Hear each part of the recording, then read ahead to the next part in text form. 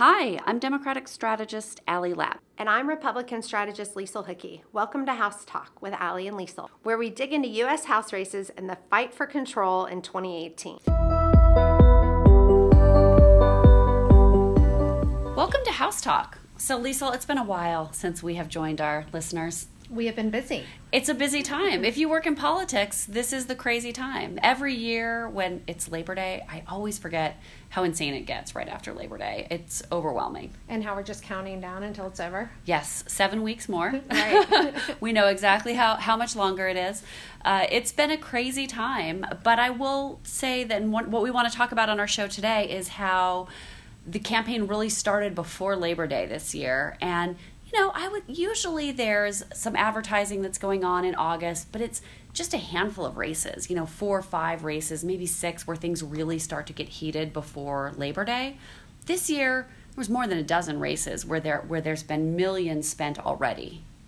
Yeah, we saw unprecedented spending in August, and actually, Congressional Leadership Fund was leading the charge with a very smart strategy to get into these districts early, to define Democrats so that we could really make this election a choice between the Republican and the Democrat in a very tough environment for Republicans. I think the ground that they laid in August put many races in a position to compete, post Labor Day, which maybe they wouldn't have had as great a shot because of the drag of the national environment on a lot of races, and there are some that I think we weren't in great shape going into August, and we were able to change the narrative, which we're going to talk about one of those races today in Kentucky 6. Yeah, they went up early in, I think, 15 or 16 districts in August, which was really early, but I think you're right, it was a smart strategy on the Republican side.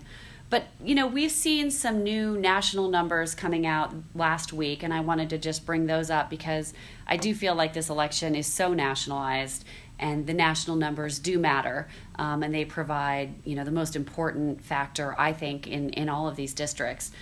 So the two numbers that I think we're all watching really closely are Trump's approval rating and the generic ballot.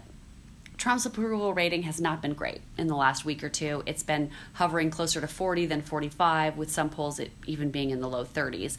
That's an alarming number if you're a Republican. You don't want to be heading into Election Day with Donald Trump's approval rating nationally being 40%, 41%. Yeah, anyone who says that the presidential numbers aren't a drag, that's just not true. We see it in district after district. Approval ratings of the president are incredibly low, and that is creating a situation in our toughest districts where our candidates are just having a hard time being able to get oxygen. The president has been able to nationalize the election, not in the most positive way for many of our candidates, and it's very tough. And it's interesting because with the Senate map and the House map being so incredibly different this cycle, every time he goes and does a rally in a Montana or in another Trump red state that is in play on the Senate map, the effects of that in suburban House districts, which is where the battleground is for the majority, we just see that has an adverse reaction with people who are in the middle and who are the undecided voters who are going to make up, the margin of error in many of these races. And so it's definitely been, the summer was a really difficult summer. The numbers that we're seeing nationally are, continue to be very challenging for Republicans. The national generic ballot, I think we have seen it between, 8 and as high as 14 points in some surveys. I don't see it that high in, district by district, but you're seeing it in a place that makes outperforming, the generic, starts to become very difficult. Yeah, and historically, if you take a look at that, in 2006, Democrats had an 11.5 point edge in the generic ballot heading into the election, and that's when Democrats flipped the House, picked up 30 seats. In 2010, the Republicans had a 9 point edge on the generic ballot when they flipped the House back and picked up 60-some seats. So when you're in that high single digits to low double-digit range, you're really talking about big swings. And last week, Politico had a poll that had a 10-point advantage for the Democrats on the generic. NPR had a poll that had a 12-point advantage. And the Quinnipiac poll had a 14-point advantage, which is really large. It's the largest I've seen. But, if you average all those out, you're looking at, a 12-point advantage for Democrats, which is absolutely where Democrats would certainly like to be as we head into the election. And so my suspicion is the Congressional Leadership Fund, which is the leading Republican super PAC that focuses only on House races, really decided they needed to start trying to change the narrative, and they went up in those 15 or 16 districts we talked about in August. And then they added another 6 or 7 seats in September, including just this week, they reserved $1.5 million worth of time in Wisconsin 1, Paul Ryan's district. So, they're clearly not taking anything for granted, and they've got resources, and I thought that was a sign they're going to fight in every district and try to hold as many seats as possible. Yeah, you can't take anything for granted. And actually, the one thing that I still find interesting in this environment, as hard as it is for Republicans, is that there are just no seats right now that Democrats can walk away from. They're still, I think, House Majority PAC and DCCC, they're not planning on being out of any races right now. They know that they're going to have to be in until the end. A lot of these Republican incumbents, they're very seasoned. They also have their own war chest. They're able to put up and create a narrative on their own, and they know they have an ability to separate. And there is a path to victory for them, minus an incredible weight that is on top of them. And I think CLF this was really just such a smart strategy to go in and start to create this choice and to highlight the sorts of candidates that these Democrats are, in these tough districts, was exactly what Republicans needed as they start to form their own story in contrast to their Democratic opponent. Well, you're right, Liesl. You're not seeing Democrats walk away from any of these seats assuming a victory. And part of the reason is because Republicans have such a resource advantage on the outside group front. And so they're not walking away from any either yet. Right. They haven't really had to do triage and say, these 5 Republicans, they're dead in the water, we're going to walk away. If they did that, it makes sense. Democrats would say, great, we don't need to play there either. But in a perfect example of this, just about 15 miles away from where we're sitting right now in Virginia 10, Barbara Comstock, who, insiders have been saying there's no way she can survive. Her polling numbers have been terrible. This district has just trended so far away from the Republicans as a result of Donald Trump. The NRCC just booked $5 million in ads in her district. So they're not walking away from Congresswoman Comstock, and that is an incredibly expensive investment they're making. It's the Washington, D.C. media market. So Democrats can't really walk away either. And, the NRCC, the Republican campaign committee, they just joined the fray this week, or last week rather, going into a dozen districts, Virginia 10 being one of them. But then you've got them going into some other districts with Republican incumbents in suburban districts, such as Minnesota 3, the Eric Paulson district, Texas 7, John Culberson, Pete Sessions in Texas 32. So they're now going in as well, and they're spending on top of what Congressional Leadership Fund is spending.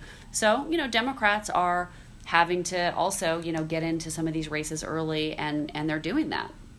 Well, at some point, for Democrats, for their, in my opinion, to be a massive wave, which for me is really over 30 plus seats, is that a lot of races start to just fall off, and you're able to go expand the field quickly and then go put a bunch of money down at the end of October to go pick up 10 more seats somewhere, or 10 seats that weren't even on your radar that all of a sudden you get to pull back, and October 15th you're like, oh, we're within a point, or we're even up a point, and $500,000 to $1 million in this somewhat cheap media market, we could actually go move numbers here fast. Well, that's what Republicans did in 2010, right? Think about all the races they went into in the last 3 weeks.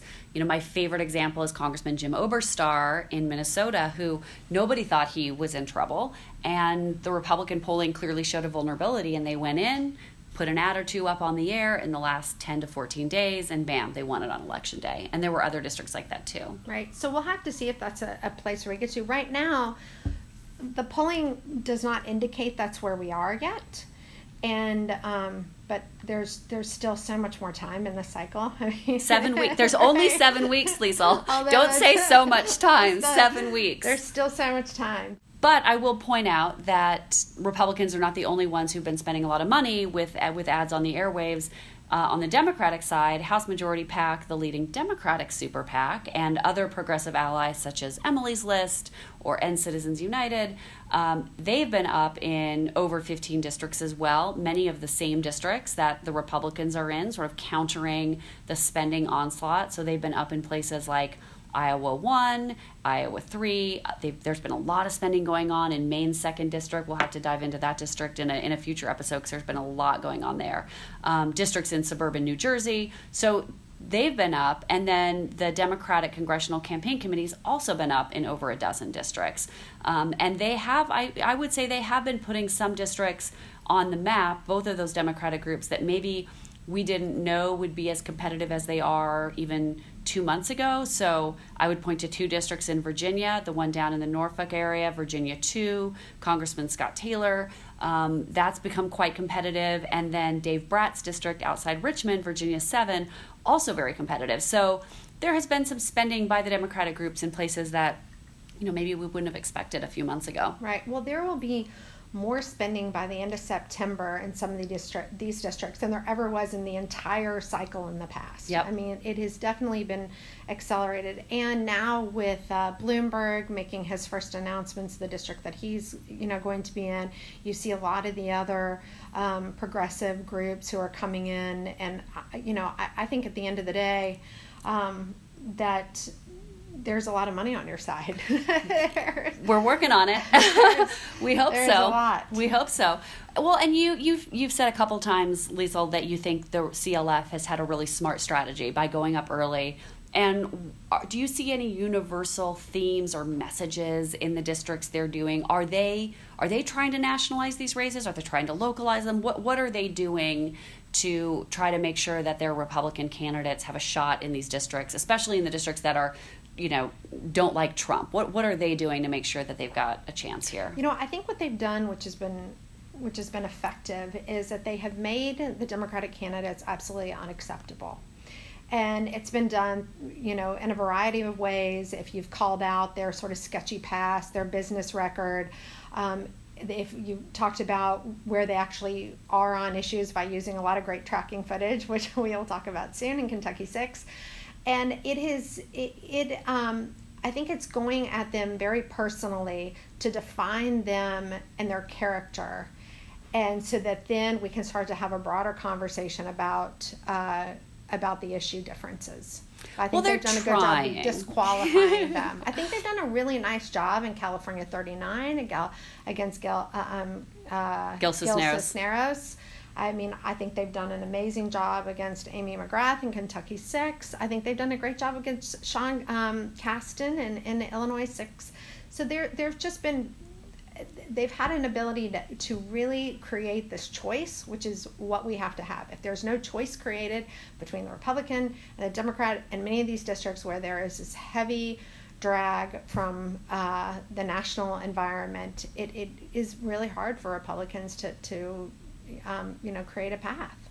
And then on the other hand, Democrats have been focusing largely on national issues, actually. They've been talking a lot about health care, the tax cut, and then in some districts, they are talking about a member of Congress's voting record with Donald Trump, so that so-and-so voted with Donald Trump seen a lot of that. 95% of the time. It's obviously very different district by district. That's not happening in a Kentucky 6 or a New York 22 that Trump carried heavily, but in districts where he's wildly unpopular, suburban, higher educated, higher income districts, I think the ties to Trump will be a part of the conversation there. But mostly, it's healthcare. It's a lot about healthcare, a lot about the tax cut.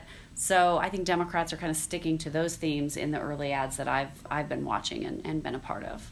Well, let's talk about 4 districts that we'd like to highlight. Let's start by talking about Kentucky 6. This is a Lexington-based district. that really went heavily for Trump in the presidential election. He won 55% of the vote. Hillary Clinton only got 39% of the vote.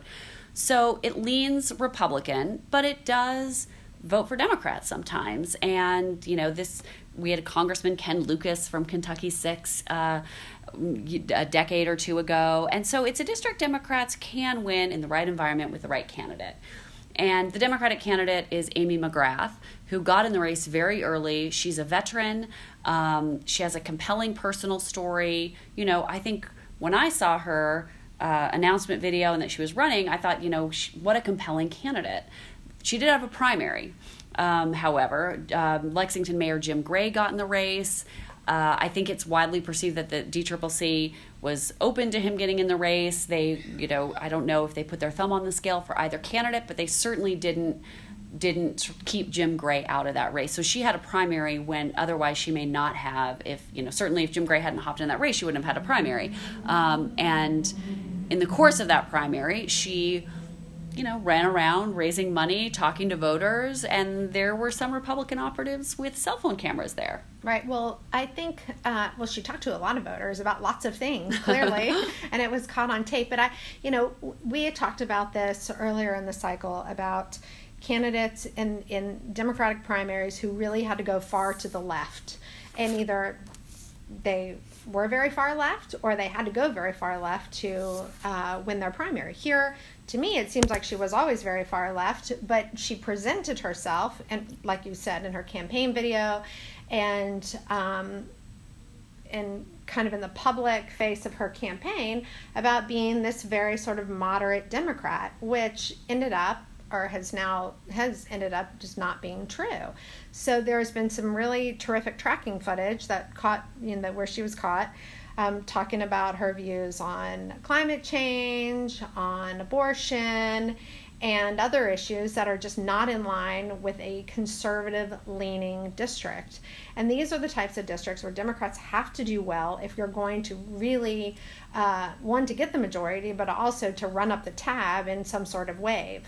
I think, CLF, once again, really smart, came in her early, really defined her, put together terrific ads, and now I think a race that people are pretty worried about, midsummer, they are feeling much better about, and I think is trending away from you guys. Well, I think it's going to go down to the wire. Look, there was just a poll that came out last week. It was done September 6th through 8th that had Andy Barr at 47% and Amy McGrath at 46%.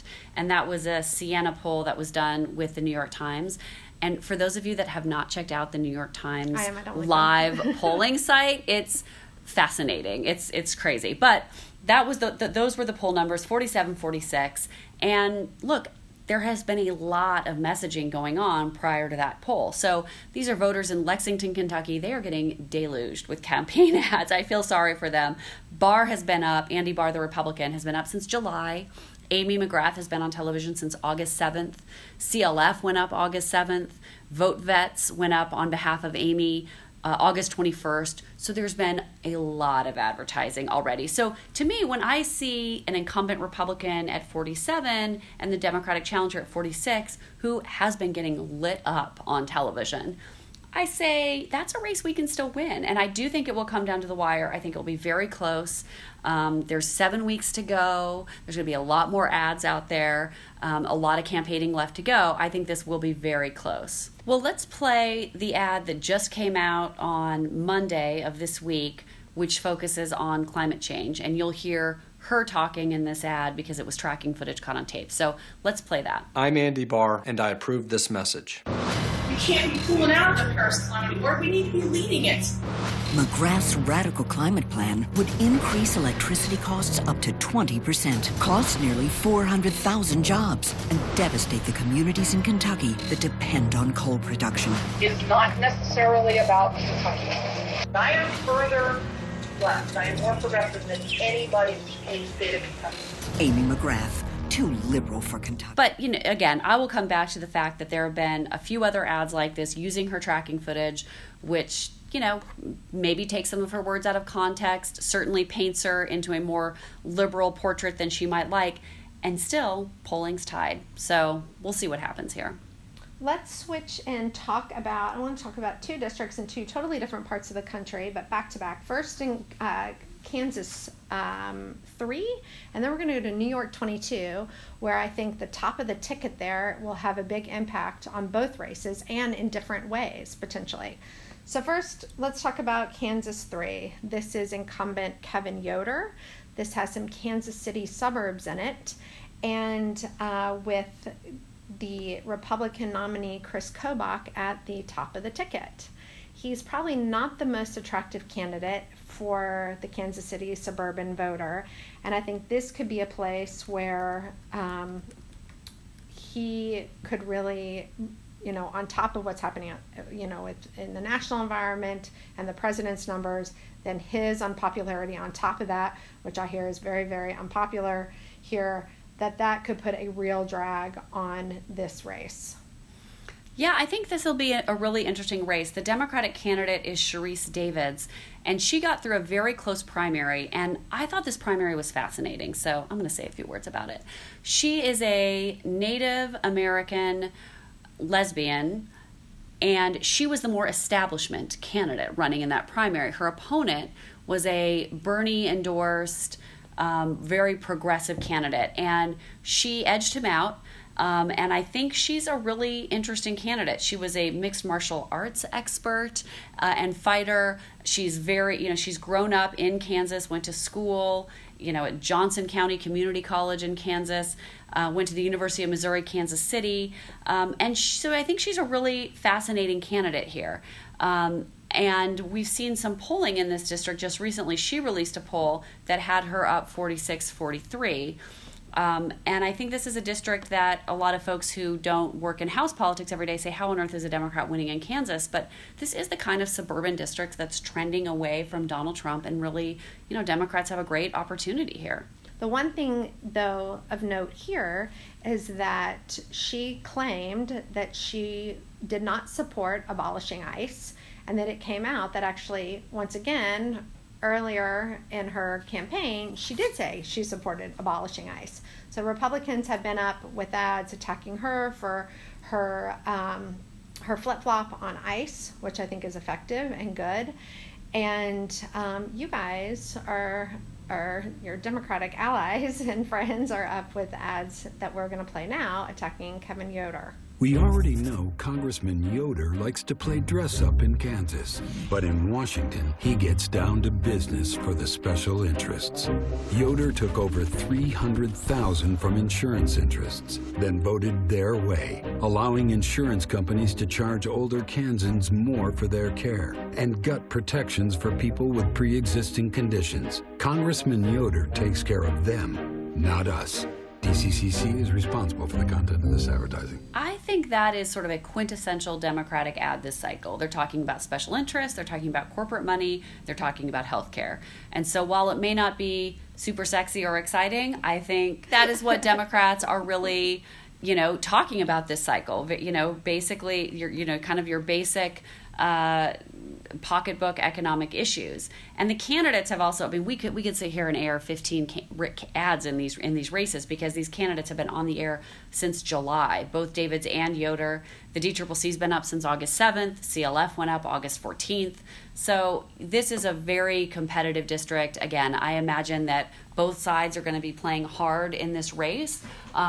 And it's interesting, this race is also a little bit tied in with the one that neighbors it to the west, which is less of a Democratic district, Kansas 2, but it's an open seat, and it's another district that's very competitive, and I would guess tied in the polling. And so both parties, it's the same media market, both parties will have to decide where to prioritize their advertising dollars between this more suburban district where a Democratic challenger is trying to knock off an incumbent versus an open seat that's in a little bit more Republican-friendly territory. Right.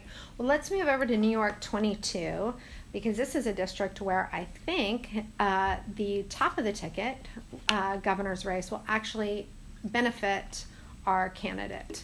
So we have incumbent Claudia Tenney, who is running against Anthony Brindisi, and they have seen a lot of advertising as well. When did people start here, Allie? Boy, Brindisi's been up since July. Claudia Tenney, with some financial help from the NRCC, has also been up since July. And then you have Republican outside groups that have been airing negative ads against Brindisi also since July. The DCCC went up mid-August on August 14th. And so there has been a ton of activity here. House Majority PAC just released an ad on Tuesday of this week that goes after Claudia Tenney. So why don't we take a listen to that, and we're also going to listen to one of the Congressional Leadership Fund's ads as well. Around here, you work hard for your money. But in Albany, Claudia Tenney repeatedly voted against middle-class tax relief. Down in Washington, Tenney took nearly $200,000 from big banks and other financial institutions and voted for a tax plan that will give most of the benefits to the richest Americans and corporations. The plan to pay for it? Cutting your Social Security and Medicare. Claudia Tenney's not for you. House Majority PAC is responsible for the content of this advertising. So that HMP ad that was just released, you'll see that Democrats are trying to tie Claudia Tenney to the unpopularity of Albany as well in this district. No one likes Albany. Yes, I think nobody likes Albany in New York. I think that is clearly the lesson to be learned. And CLF is going out after Albany as well. So let's listen to their ad where they are tying Anthony Brindisi to Governor Cuomo and to the corruption in Albany. Albany's corruption is worse than Washington's, and politician Anthony Brindisi is part of the racket. Brindisi supported Cuomo's scandalous waste of tax dollars on the Marcy Nano Center and backed the Buffalo billion ripoff, all while voting for Cuomo's budgets that increased state spending by $35 billion. The governor's been very good for our area. Wrong. Politician Anthony Brindisi ripped off New York taxpayers. Congressional Leadership Fund is responsible for the content of this advertising. So this ad is exactly where Republicans need to be to remind Democrats that Anthony Brindisi is tied to Governor Cuomo, who people in this district do not like. He will lose this district, and once again, this is a Trump district by 54. Governor Cuomo is not performing well, and he will not perform well in this district. And tying Brindisi to Cuomo and to Albany is the right strategy, and I think it's one that as we create these choices between a national environment that voters don't like, but a Democratic candidate who is absolutely wrong on the issues and who also have character and judgment problems, I think that will help and play very well in districts like this. Well, I'll be curious to see if this can work, because Anthony Brindisi was a pretty well-known commodity in this district. He's been a legislator for a while, very well-liked. No question, Democrats couldn't have asked for a better candidate in this district. He's got history with these voters, and they like him. His numbers are quite good. And so this strategy of tying him to Cuomo, is it believable to these voters, and does it change enough minds about him? That, I think, is the outstanding question. There was a poll that came out, an independent poll at the end of August, on August 29th, that had Brindisi up 46 to Claudia Tenney 44. Never a good sign for a Republican, for any incumbent, to be trailing a challenger. But my suspicion is that you could poll in this district every day from now until Election Day. It's always going to be within the margin of error. I think this will be one of the most expensive House races, despite the fact that it's really cheap media markets. It's right. 3 cheap upstate New York media markets, Syracuse, Utica, and Binghamton. But they are going to be inundated with ads on this race from now until Election Day. And I think it's going to come down to like 1,000 votes. It's going to be really close here. And then the last district we're going to talk about is Washington 8, one that you all know is near and dear to my heart. This is an open seat. The Democratic candidate is pediatrician Dr. Kim Schreier.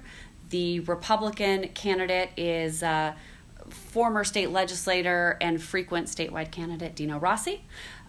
I think, although Liesl, you correct me if I'm wrong, I think this is the open seat that was won by Hillary that Republicans might feel the most optimistic about holding. It's one that I think they're certainly fighting for very hard. The DCCC has been up since right after the primary, which was the week of August 14th. Congressional Leadership Fund went up on September 4th. House Majority PAC went up on September 12th. So there's, again, very expensive media market in Seattle, but there's been a lot of activity, and both candidates are on the air and have been on the air for the month of September. Yeah, I think we'll be able to defy history here and win an open seat that the opposing party won in the presidential last cycle. we have our best candidate here we could have in Dino Rossi. Obviously, no one needs an introduction to him in this district. And they know the type of sort of problem-solving, moderate, independent candidate that he is, and that's the way he was always in Washington, even though the Democrats are trying to distort his record. And actually, he has a great ad up right now that that counters, I think, the House Majority PAC argument pretty well. Yep, this is his intro positive ad. People who know me say I'm a fiscal conservative with a social conscience, and I'd probably agree with that. Controlling spending will always be important, but you can't balance the budget on the backs of the most vulnerable. In the state Senate, we eliminated the largest deficit in state history without raising taxes, and we did it while protecting our most vulnerable. I'm Dino Rossi. I approve this message because tough problems can be solved when both sides work together. And as Liesl alluded to, I think the Democratic strategy here is to point out his record in Olympia and what he has fought for there and what he continues to fight for as a congressional candidate. So this is the ad that House Majority PAC put out against him last week. He's back, Dino Rossi. Rossi first showed up in Olympia decades ago. He went to work, healthcare stripped from 45,000 children, raising bed taxes in nursing homes, pushing tax breaks for corporations. Then he ran for higher office. 3 losing campaigns later, Rossi returned to Olympia to push a plan raising property taxes on homeowners. Dino Rossi, after doing so much damage in Olympia, why would we ever send him to Congress? House Majority PAC is responsible for the content of this advertising.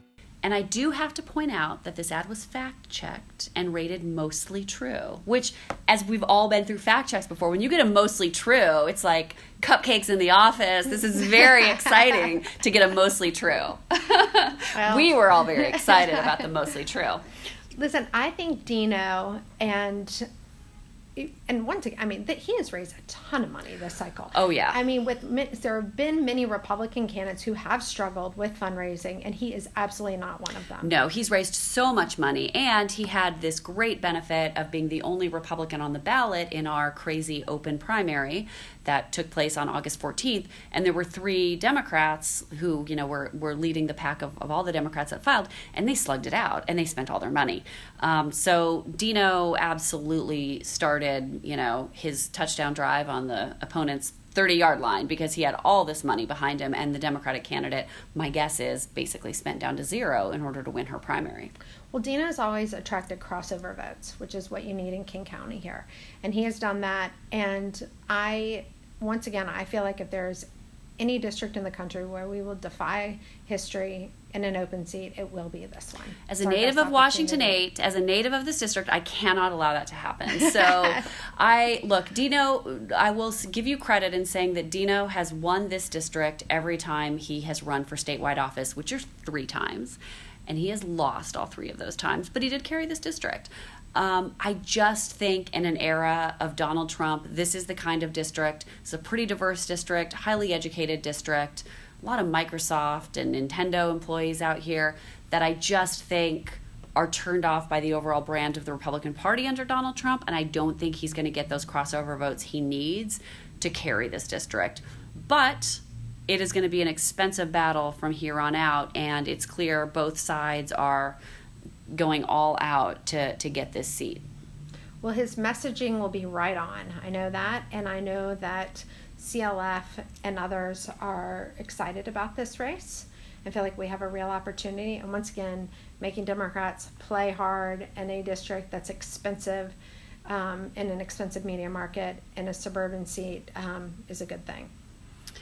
Well, those are our 4 races that we decided to focus a little bit on today. As we said at the outset of the show, it is a crazy time for everyone working in politics. There's so much going on. The fur is flying. There's lots of spending. And we are here to help try to make a little sense of that for you. We will try to be back on a weekly basis in the next 7 weeks, give you guys some updates on what's happening in some of these key races. Thanks for joining us.